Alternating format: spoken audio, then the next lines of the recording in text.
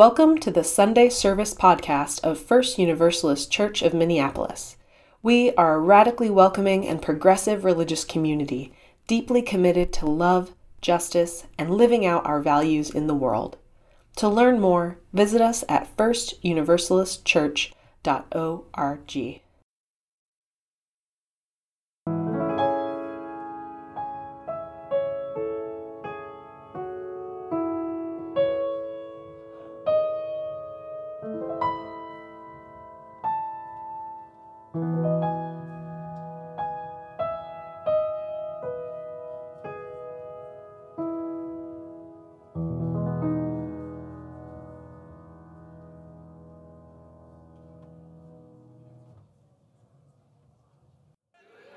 Oh, it is so good to see each one of you.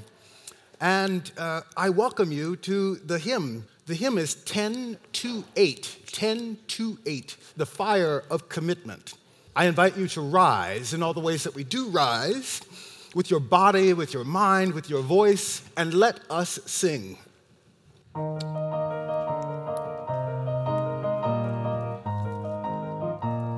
Here we go. From the light of days remembered burns a beacon bright and clear, calling hands and hearts and spirits into faith set free from fear.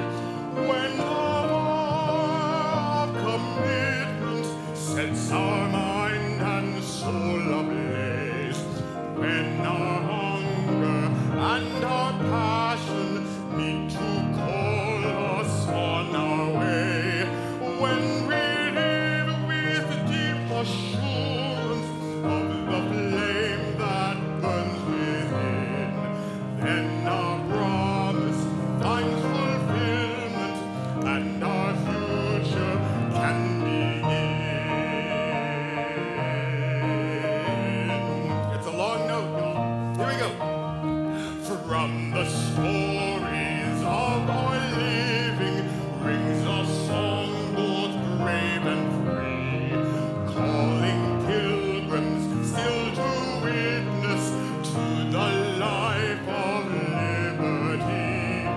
When the war of commitment sets our mind and soul ablaze, when our hunger and our passion need to call us on our way, when we live with deep assurance of the flame that burns within, then our promise finds fulfillment and our future can begin.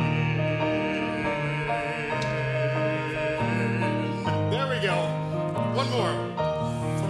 From the dreams of youthful vision comes a new prophetic voice.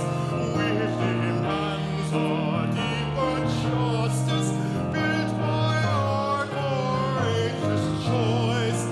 When the war of commitment sets our mind and soul ablaze, when our hunger and our passion meet to call us on our way, when we live with deep assurance of the flame that burns within, then our promise finds fulfillment and our future can begin.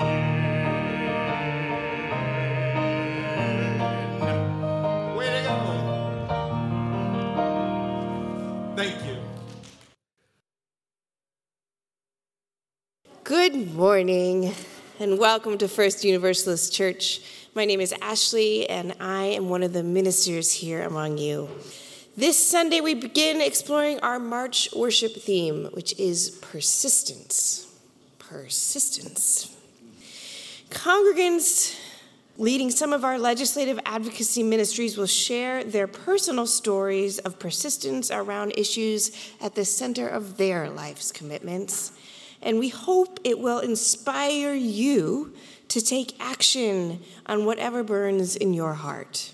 We also have the honor of Reverend Terri Burnor, Senior Movement Builder with Minnesota Interfaith Power and Light, joining us this morning. Woohoo! And she is going to ground us in some theological understanding and a full state perspective. And finally, after the attack on a Minneapolis trans woman last week and an onslaught of hateful legislative actions being brought forward across the country, we'll share a special blessing with and for our trans beloveds and families, because we believe trans lives are sacred. Yes. And we will persist with love until that sacredness is universally recognized. We also have some other announcements that I left over there. Anyone have an order? Thanks. First of all, next week, daylight savings time. We just tell you that so you show up at the right time. We also want to encourage you to sign up for the Visionary Goals sessions. Please, please, please. And it is a place to start Sunday. So if you are newer among us, or you'd just like to learn more about us and Unitarian Universalism, please come to up here where there's a green sign pointing you in the right direction to learn some more. And finally, Arif wants you to know we have a square dance coming up. Yes. On April 16th, and sign-ups are live. So that will be at church for all of you to enjoy. All right. And now, Terri, will you please ground us and offer our land acknowledgement now? So I want to invite you to lower your gaze or to close your eyes. Let's settle together into this moment. This moment of pause to acknowledge some uncomfortable truths, some powerful truths that can serve as pathways of relationship, solidarity, and healing. Years of genocide, chattel slavery, ongoing occupation, and extraction has brought us to this place, where communities are fractured, where water is polluted, where land is eroding, where habitats are shrinking, and where trauma is embedded in the foundation of this state of Minnesota and these United States. For the area that is now the Twin Cities, the Dakota are the only indigenous people who have lived here since time immemorial and who have never called any other land their ancestral home. The 1851 Dakota Treaty reduced their allowed land to a strip only 20 miles wide, and the 1863 Removal Acts displaced the Dakota and Ho-Chunk peoples beyond the boundaries of the Western Front. They were left with no homeland and no payments. This pattern of deep historical, spiritual, and personal traumas has impacted indigenous communities, communities of color, and immigrant communities in the metro and across the state. We cannot move forward into a just and sustainable future without repairing past harms and finding or returning to a better way of living with the land and caring for one another. By offering this acknowledgement, we affirm our intention to promote healing, accountability, respect, and love.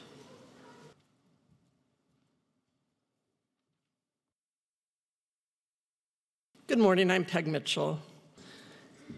At the age of 22, I scheduled a session with my parish priest. I had recently left the convent, but was still pursuing a degree in theology. The dilemma? I no longer believed in God. The priest's questions led to my admission that if I believed in God, I would be asked to go to Bombay to save all the starving children. Mother Teresa already had Calcutta, so I was quite sure I was headed for Bombay. The priest asked me, had I ever loved someone? I knew the right answer was yes, so I said yes. He then asked whether or not that person expected to earn my love. I knew the answer was supposed to be no, so I said no. He assured me of God's unconditional love. I liked the idea, but the belief that I still had a role as a savior persisted. I managed to avoid buying a ticket for Bombay, but I have spent many of the last 50 years engaged in the question of what I should be doing for the good of others. I enjoy center stage, and I enjoy acts of service. So I've been quick to assert myself in roles that satisfy my need for saving. My journey toward anti-racism has informed me that I have spent a good amount of energy involved in white saviorism. I have taken great pleasure in recruiting people to help pull babies from the river. I know the babies need saving, but I'm quite convinced my role as savior was misguided. Thanks to many people in this congregation, I'm coming to grips with how I can best honor my values and the principles of our UU faith. I believe I can be a true ally to the cause of justice. Perhaps if I'd recognized that role 20 or 30 years ago, I might have run for public office. I might have elected a career in which I worked hard to establish justice where it is missing virtually everywhere. But I am here now, and the role I understand is the most important and the one for which I still have capacity is advocacy. The God of my understanding is expressed in truth, beauty, love, justice, and compassion. That God has led me to believe that advocacy, rather than saviorism, is my path. It might be a trip to the Capitol, a letter, a phone call, a vote, a financial contribution. It doesn't involve notoriety. It needn't even demand all my time. It is what I can still do, no matter what else is on my plate. Come, let us worship together. And I'll now ask Ashley and Arif if they would light the chalice. If you need any help, let us know.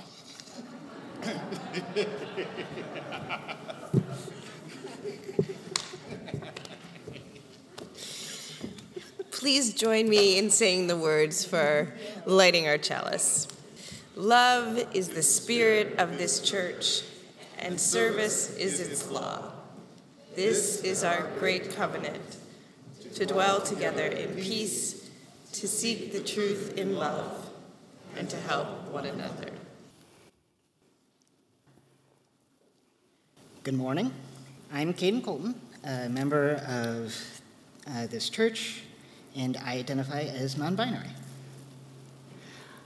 Trans lives are sacred.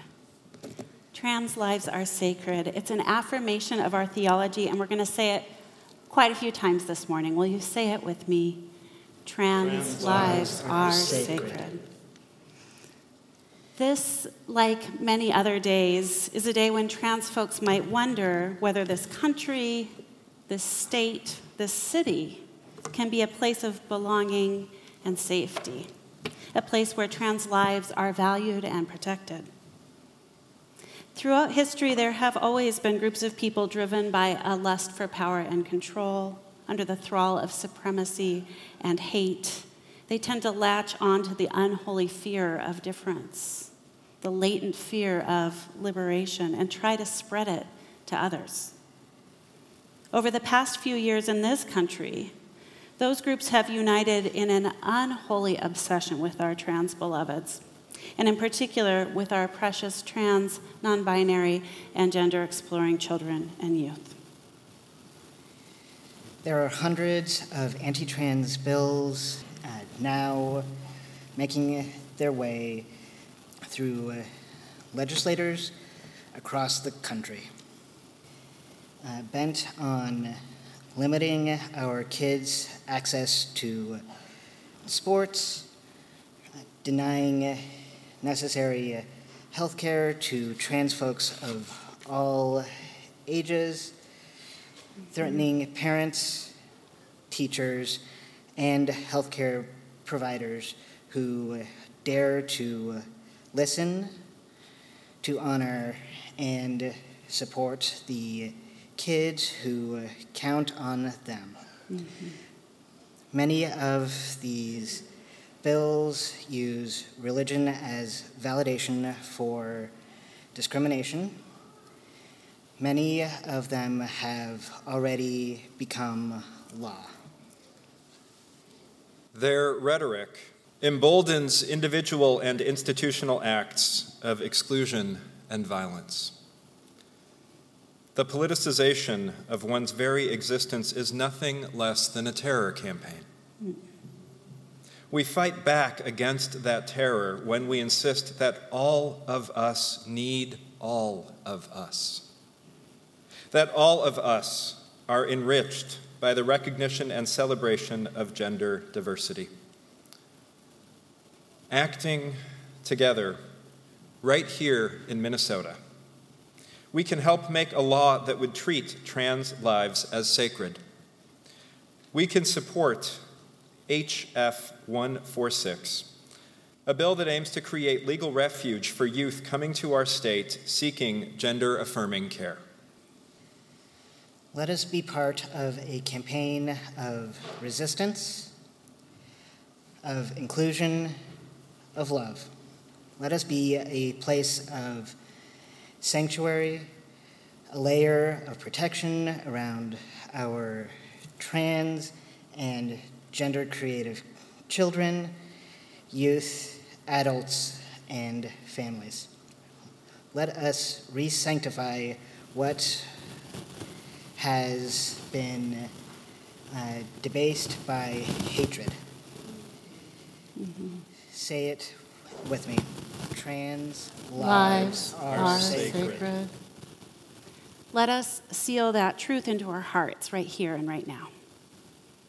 If you personally identify as someone whose expression of gender or absence of gender is misunderstood, politicized, threatened, if you are the parent or close family member of someone who is at risk, we invite you to let our support literally and figuratively surround you. We invite you to come on forward to this spot here in the front of the chancel. We want to offer you a blessing and an affirmation. If you'd like to remain where you are and anonymously receive this blessing, that's okay too. Whether you're here at front or remaining where you are now, if it's comfortable to do so, if you would take a breath and let your body relax and open to receive this blessing. Congregation, will you please lift your hands as we bless our beautiful beloveds, beaming your love toward them. We offer this energy and these words to you and for trans, non-binary, and genderqueer people everywhere. May you know yourself worthy, whole, and inextricably connected to us and to the entire web of life. We give thanks for your existence. We need you. May the hearts of those who seek to dim your light be healed and changed. May the brilliant rainbow of gender break through to their awareness, that they may understand its holy nature and rediscover their own humanity. Beloved parents and families, we witness your struggle too. We honor your commitment, advocacy, and unconditional love, which every child needs and deserves. We promise to support and stay with you. Beloved children and youth, we witness you as perfect, whole, and holy. We celebrate all of who you are and rededicate ourselves to nurture and protecting you as you grow into the fullness of your being. May you know yourself as the sacred being you are, from the innermost caverns of your heart to the outermost layer of your skin, safe and loved. Say it with me. Trans lives are sacred. Amen. Amen. And congregation, as they go, we invite you to write a blessing, an affirmation, or a love note to share with someone who needs it this morning. Write it on the Post-it notes you were given as you entered the sanctuary. And later in the service, place them in the offering baskets as they are passed. They'll be collected and posted in the social hall downstairs. If you're joining us virtually, you're invited to type your blessing into the chat. Trans Beloveds Online, will you let those words wash over and through you? Copy them down and keep them close. Trans, non-binary, and genderqueer folks here in person, after the service, please head down to the social hall to read or listen to the words we lovingly wrote for you. Now select one or several to take with you, to carry in your pocket or put on your bathroom mirror as reminders that you are not alone. In a couple of weeks, we will box up those that remain and send them to some of our UU congregations in states that are being hit especially hard this legislative cycle. They need to know that we are with them. We're with you. We love you. Amen. One of the great practices of generations of Black people all over the world is the ability to have joy even in hard times. We call that resilience, the ability to have joy even when times are hard. So I need your help. What's the last thing you were happy about? Sunshine, I heard. Yes, sunshine. Tell me again. Oh, very nice. Going what with your friend? Swimming. Yes, what else? Help. Granola. Yes. What's the last thing you can remember loving? Pizza. What's spouse? Grandchildren. I heard yes. So this song says, this joy that I have, the world didn't give it to me. This love that I have, the world didn't give it to me. This strength that I have, the world didn't give it. The world can't take it away. Because that feeling of joy that feels so wonderful in our bodies came from within. And it stays there. Can't nobody take it away from you. No one can steal it, but we can grow that love and share it with the whole world. We can do that. Do you believe it? Yeah? Fantastic. Then let me teach you the song. It goes, this joy that I have, the world didn't give it to me.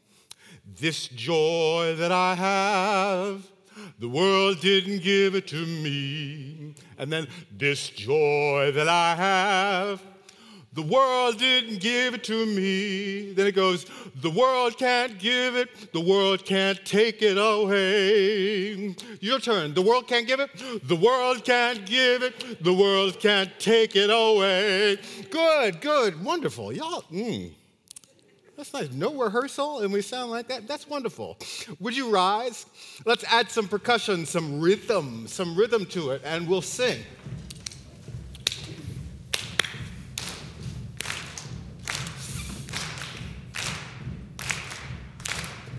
If you want to challenge yourself to make the rhythm more interesting, that's great. Here we go. This joy that I have, the world didn't give to me. Oh, this joy that I have, the world didn't give to me. Oh, this joy that I have, the world didn't give it to me. Oh, the world can't give it, the world can't take it away. This strength that I have, this strength that I have, the world didn't give to me. Oh, this strength that I have, the world didn't give it to me. Oh, this strength that I have, the world didn't give it to me. The world can't give it, the world can't give it, the world can't take it away. This love that I have, this love that I have, the world didn't give it to me. This love that I have, the world didn't give it to me. Oh, this love that I have, the world didn't give it to me. Oh, the world didn't give it, the world can't take it away. This pride that I have, this pride that I have, the world didn't give it to me. Oh, this pride that I have, the world didn't give it to me. This pride that I have, the world didn't give it to me. The world didn't give it, the world can't take it away. This peace that I have, this peace that I have, the world didn't give it to me. This peace that I have, the world didn't give it to me. This peace that I have, the world didn't give it to me. Oh, the world didn't give it, and the world can't take it away. One last time. This joy that I have, the world didn't give it to me. The world didn't give it to me. This joy that I have, this joy that I have. Let's take it over. The world didn't give it to me. The world can't give it. The world can't take it away. Yes, percussion, yes, yes. Yes, may it be so among us. Thank you.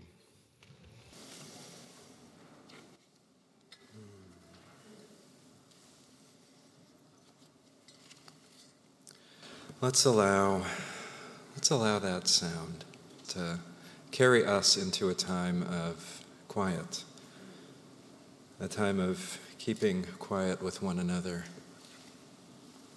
so that we can listen to what is moving in our hearts, within us, among us, and beyond us this day.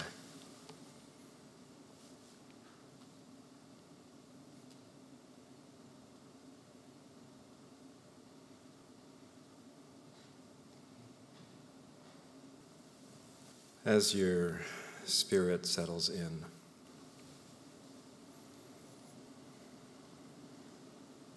I invite you to notice the prayer that is on your heart this morning. A prayer for yourself, a prayer for someone else, prayers of joy, prayers of sorrow. we carry all of this amongst us this day. And so I invite you, as you are moved, to speak aloud, to type in the chat, or to hold in your heart those that you would lift up to be surrounded by the love of this congregation.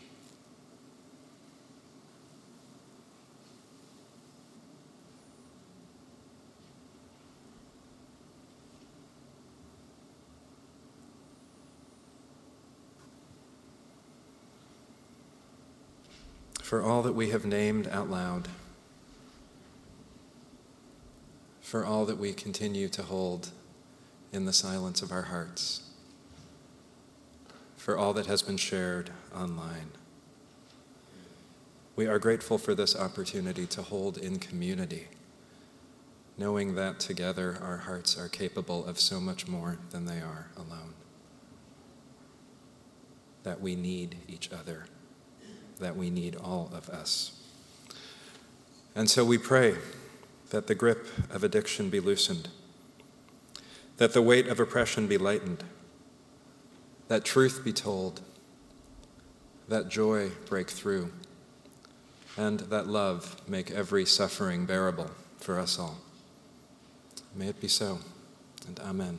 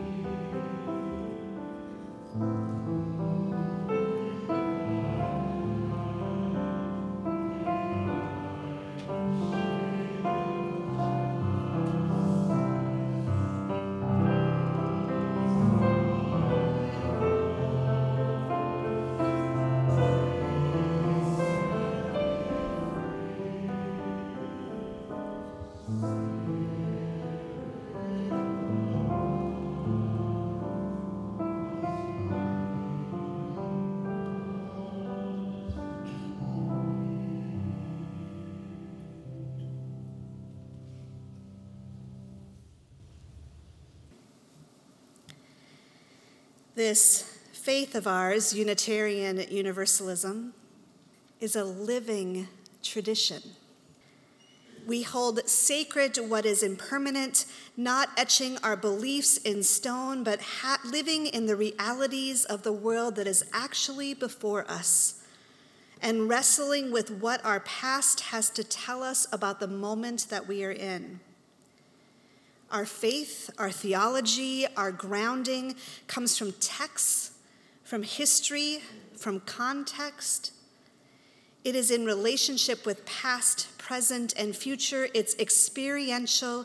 It moves. It comes out of and through life. It is a journey. A few years ago at the Harper Jordan Memorial Symposium that Black Lives of UU hosted, the Reverend Sophia Betancourt reminded us that Unitarian Universalists are inheritors of a love ethic. We come out of a liberal, although not liberatory, Christian tradition with love of neighbor at the center. She asked us to dig into what it truly means to practice both democratic principles and this love ethic. I love this question and think part of it comes from a fierce recognition that what is before us is not just our problem, it's everyone's problem. We have an intertwined ecosystem, and as Arif shared with us earlier, this beautiful reminder that we cannot survive without one another. We need each other. With this love ethic is the accountability that comes from being in community. Accountability is a place to sit in. You need to be clear in how you enter, what you enter with, the power you may or may not hold, the power you may be required to let go of. It asks us to take risks, to build our skills, and to ask, who are we in it? One of the places that I ask that question and how I practice accountability in some ways is through the annual Headwaters Gathering, which MNIPL, Minnesota Interfaith Power and Light, where I'm on staff, that we offer each year. We meet at Itasca State Park with Anishinaabe elders and youth, with people from many faiths, many practices and walks of life. We offer prayers at the waters. We work to restore right relationships, both between humans and with the non-human world. We stretch our imaginations and see firsthand the new economy that's being cultivated, where there is no net economy. It's one that is whole and equitable and sustainable. At these headwaters and during the fight to stop Line 3, we cried out, "We are all treaty people," recognizing in part the fundamental covenant that exists between people and life. I come away from the headwaters more naturalized to place. Being naturalized to place, as Robin Wall Kimmerer writes in Braiding Sweetgrass, means to live as if this is the land that feeds you, as if these are the streams from which you drink that build your body and fill your spirit, as if.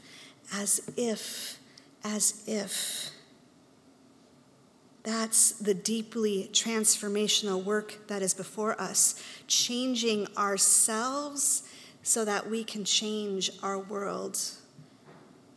It's cultivating a powerful shift in imagination, in our politics, in our practices, so that we can become truly human with one another, truly interconnected to the web of life. And this takes an active divestment from privilege, from supremacy culture, from systems that are extractive and transactional, that diminishes the truths of how injustices and inequity, hardships and suffering intersect and compound. I was at a half-day silent retreat yesterday, and during one of the meditations, we focused the inhale on ourselves and the exhale on others. I breathe in me. I breathe out you. Will you breathe that once with me? I breathe in me. I breathe out you.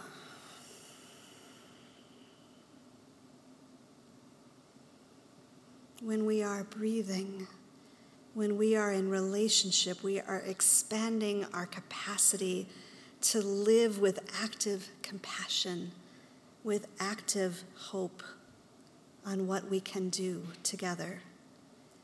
We can feel how much more our heart space can hold, more than just one particular issue or cause. We can open ourselves up to the plurality of what we are really advocating for. Changes that all people need, changes that address intersecting oppressions and harm, changes that must happen within, among, and beyond ourselves. Instead of transactional advocacy, we are acting to transform the world.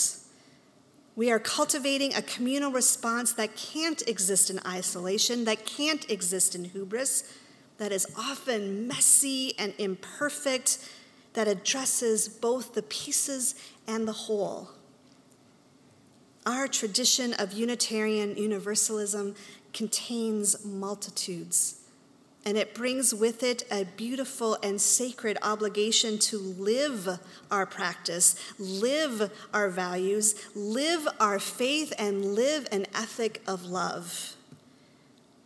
And in this long haul work of organizing and mobilizing, listening and lobbying, because friends, that's how we take personal change and we aggregate it to scale. This is what we need our collective action to matter. This is how we make things happen. And we do all of that from this living tradition of Unitarian Universalism. For in this tradition, this is a place of practice and a place of becoming. It brings us back to love, and it calls us forth to rise and to resist. I want to close my reflection with a poem called Blessed Are the Hungry by the Reverend Teresa Soto, a UU minister and activist. They write, I know that you are hungry for justice, and sometimes when you fail, it feels like the times when you open the refrigerator door, look inside, and close it, nothing having met your appetite. But there is always trying again. There is the fact that one just act is the beginning, and together we can build another. The gnawing hunger for a different future is one that we feed in the present.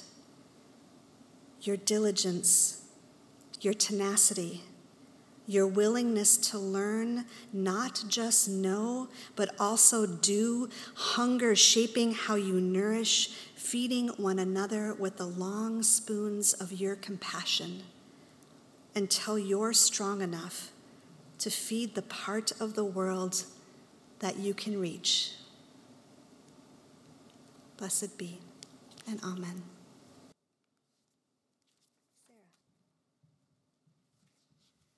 Good morning. My name is Sara McMullen, and I'm here today to share with you the incredible history of reproductive justice and advocacy we have here at First Universalists. And I will share a personal story about the abortion I had when I was 25 years old.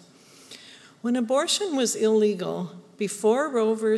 Wade was decided at the Supreme Court in 1973, we had a member named Betty Benjamin and volunteers, including many clergy, who worked to repeal the abortion laws. It started in Betty Benjamin's home in 1967, where she and her husband Bob were raising their children. It eventually became a professionally run organization, the Minnesota chapter of the National Abortion Rights Action League, NARAL.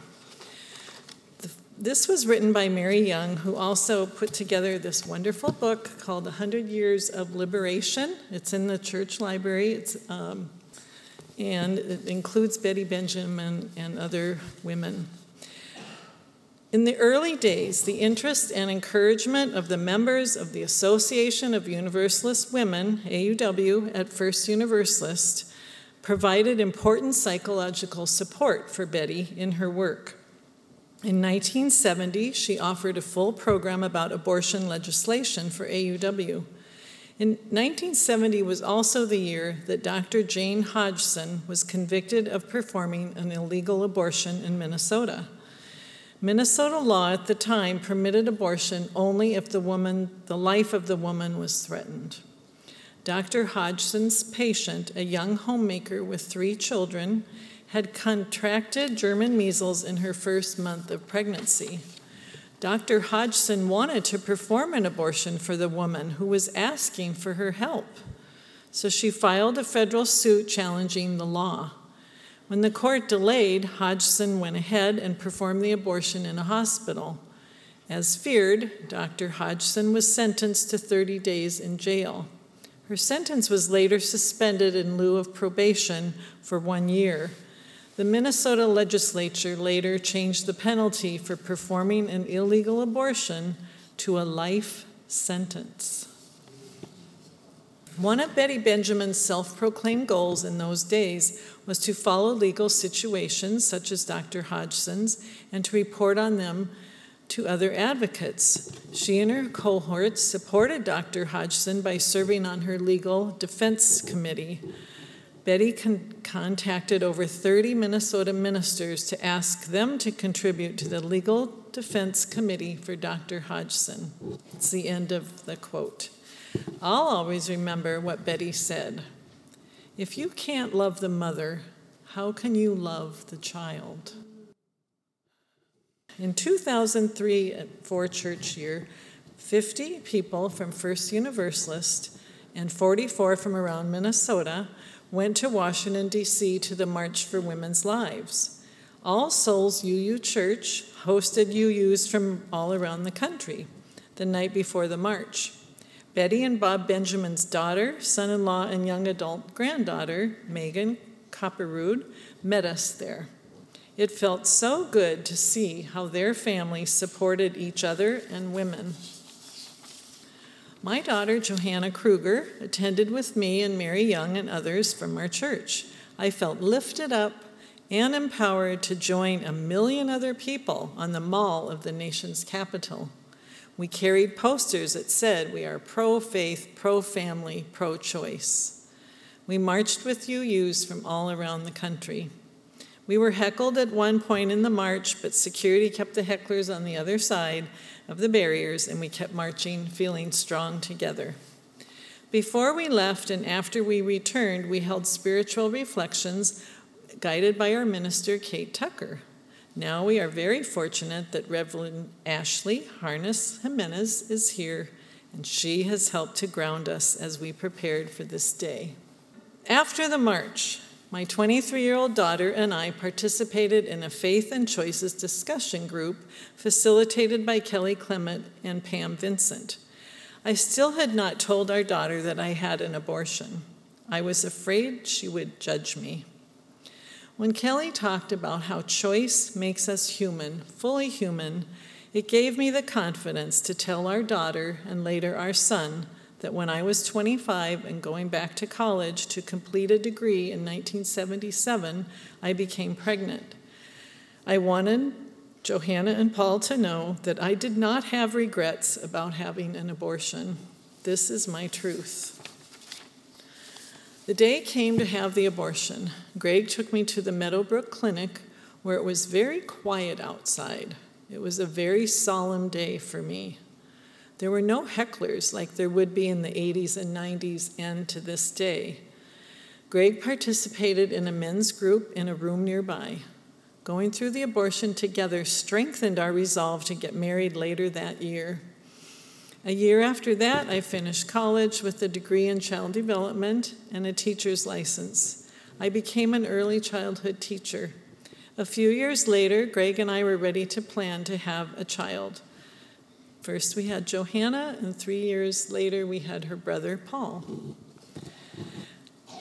I'm telling you my story to help take away the stigma of abortion and to encourage you to get involved.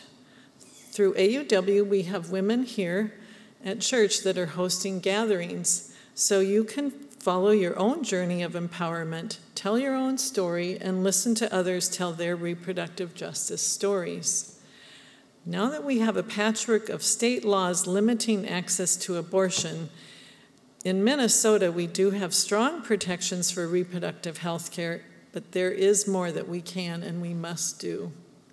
Please stop by our table in the social hall to find out how you can join our efforts to support reproductive justice in Minnesota. Thank you.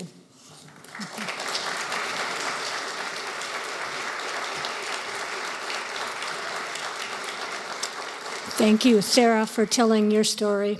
It's important. Hello, my name is Suzanne Willhite, a longtime member at First Universalist Church, and I was asked to speak to the church about persistence and advocacy, and I thought of a couple images. One is of my Ms. poster with Wonder Woman on my wall, resisting and persisting, and the t-shirts I wear that say, "Nevertheless, she persisted," which relates to Senator Warren. And I do persist, and I need this sometimes to remind me of the extra persistence needed. I thought of my persistence and advocacy work in my volunteer work for the Equal Rights Amendment, the ERA. I thought of what connects me to this issue, what motivates me, what grounds me, and what makes me persistent. I consider myself lucky in the parent I got. My mother, I was purely won the lottery on that deal. She's my definition of unconditional love, and she lived that. She treated people with interest, compassion, open heart. And she could never say no thanks to the Jehovah's Witnesses who would come to our farmyard at any time of the day, and usually at a time to eat and have something to drink. My mom also carried 17 children. She had several miscarriages, which were never spoken about until we were adults. But she raised 14 children to adulthood. And she had lots of grandchildren and great-grandchildren, whom she loved all. She was active in her Walnut Grove Methodist Church, involved in the Women's Sarah Circle.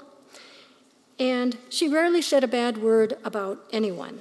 She lived a life of faith, fairness, and forgiveness. And she always held out hope to me by never saying no. She'd say, "We'll see," or "It depends on the weather," but it wasn't no.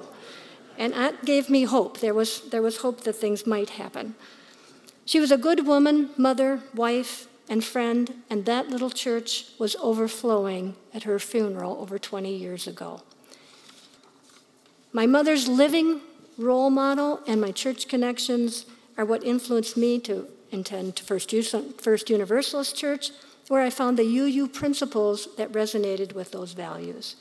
The inherent worth and dignity of every person, justice, equity, and compassion in human relations, interconnected web. There's a whole list of them here, and they're good values to resonate with. They're values that provide a reservoir to fuel my persistence and advocacy work for enacting the ERA, and I need that persistence. It's been over 100 years that the federal ERA was introduced in 1923, and it is now 2023, and we're still trying to get the ERA done, federal level. But I got involved with this ERA advocacy in 2016 when I watched Hillary Clinton lose the electoral vote to Trump. I was in a room full of women, 50 and 60-year-old lawyers, who were there to celebrate a woman winning the presidency. And that didn't happen. And very early in the night, a lot of people were very sick and went home early just being distraught at the idea of what was happening for women. Shocked, angry. How did that happen? How could that happen in this day and age? Shouldn't men and women have parity at this point? Haven't we come a long way, baby? Well, the misogyny and disrespect of that campaign was one thing, but the loss questioned women's possibilities. Caused me to question my worth as a woman and my nation's values. I needed to put my energy somewhere where I could make a difference, bring about change that would support all people to have equal access and opportunities to reach their goals. That drew me to enacting the ERA. And looking at my own career in government, I could see I had opportunities through affirmative action as a woman. I was able to get a better salary in government because there were opportunities for equal pay for equal work. I had good health care because there were comprehensive benefits that were not limited by religious beliefs of my employer. These opportunities for equal access to jobs, equal pay, equal health care are something that all people should have. So I've worked since 2016, specifically on the ERA as my justice issue.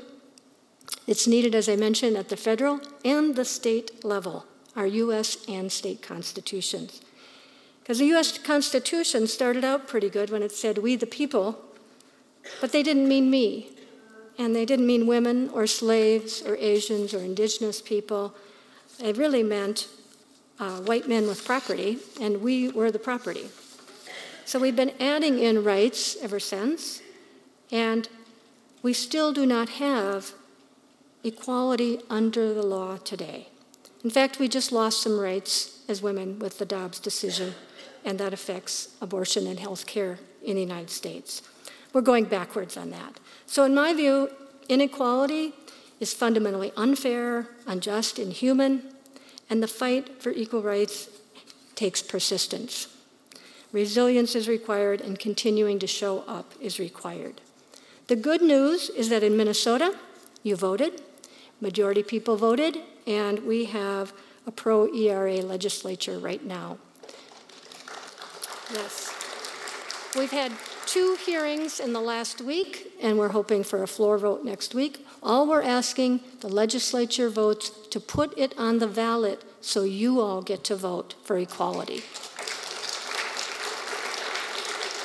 In Minnesota, we adopted new language, and this is important because Nevada passed this at 58% last year. They expanded their ERA to be more inclusive, and it matters because of why we're here today.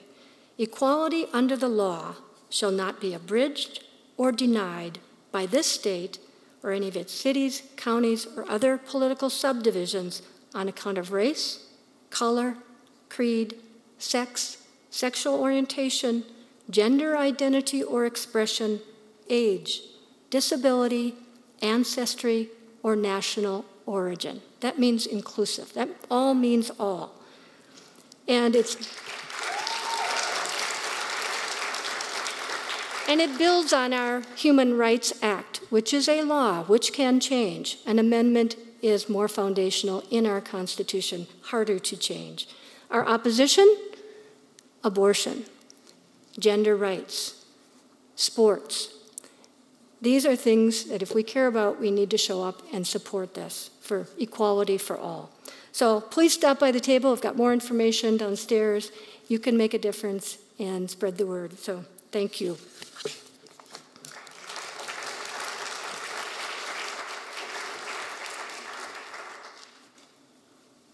Thank you so much. I'm so pleased that our offering today is going to the Joyce Food Shelf. When I was out of work a few years ago, my food shelf fed me and my family, and Joyce Food Shelf may be feeding right now the person sitting next to you, our beloved balcony people, our beloveds online, people just like me. And I want to share 2 power tools. When I was in my visioning group last week, and do your visioning group, it was really awesome. We realized that we need 3 ways to love on one another in church. We need charity, that direct service. We need solidarity, the kind of coming together that changes us as we change the world. And we need advocacy, reaching out to influence politicians, to mobilize public opinion, and to shift policies towards a just and loving world. These are 2 power tools. We're going to donate food. We're going to donate generously of our money right now when SNAP benefits have just expired. The boost that was given to people on food stamps during the pandemic expired March 1st. And people are going to be hit with big bills. So the food banks need your support now more than ever. And when you head downstairs for the social hour, we will have snacks because we have to feed ourselves. We will have the opportunity to donate. We will have coming together in solidarity around these issues. And we will have iPads and print information. And these will be on the Moose Jaw website for all y'all online, that will let you put your legislators' phone number, email, and address into your contact list. Mine are on speed dial. Because we need all of those layers. Look around at how people are dressed. Are you wearing 1 layer in Minnesota's climate? Most are not, right? We need charity, solidarity, advocacy. Those are our layers of love. Those are our power tools.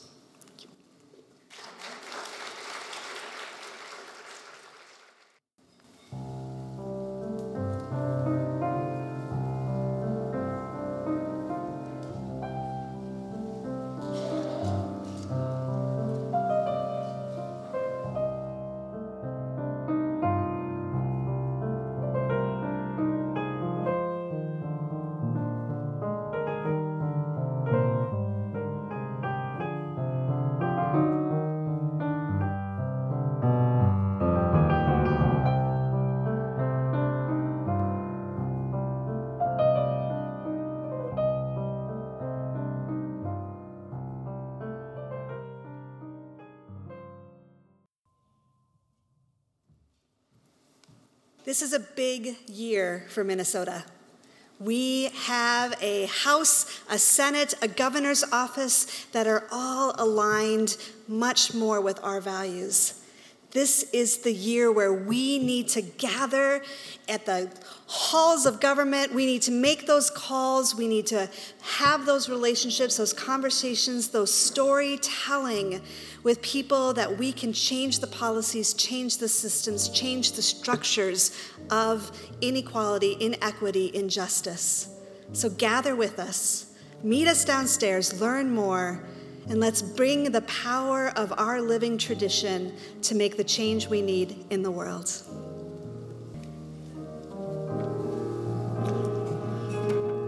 Friends, as we go to greet the world and the call of love, I invite you to rise. Let's sing a promise to one another. Where you go, I will go, beloved. Where you go, I will go. Where you go, I will go, beloved. Where you go, I will go. And we say in your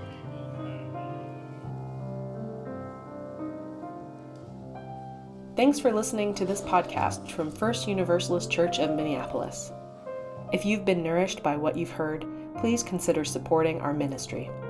Podcasts are free to download, but they cost money to make. Visit firstuniversalistchurch.org/donate to make your gift. We are a faith community committed to dismantling oppression and building beloved community. To learn more about our ministry, please visit us online at firstuniversalistchurch.org.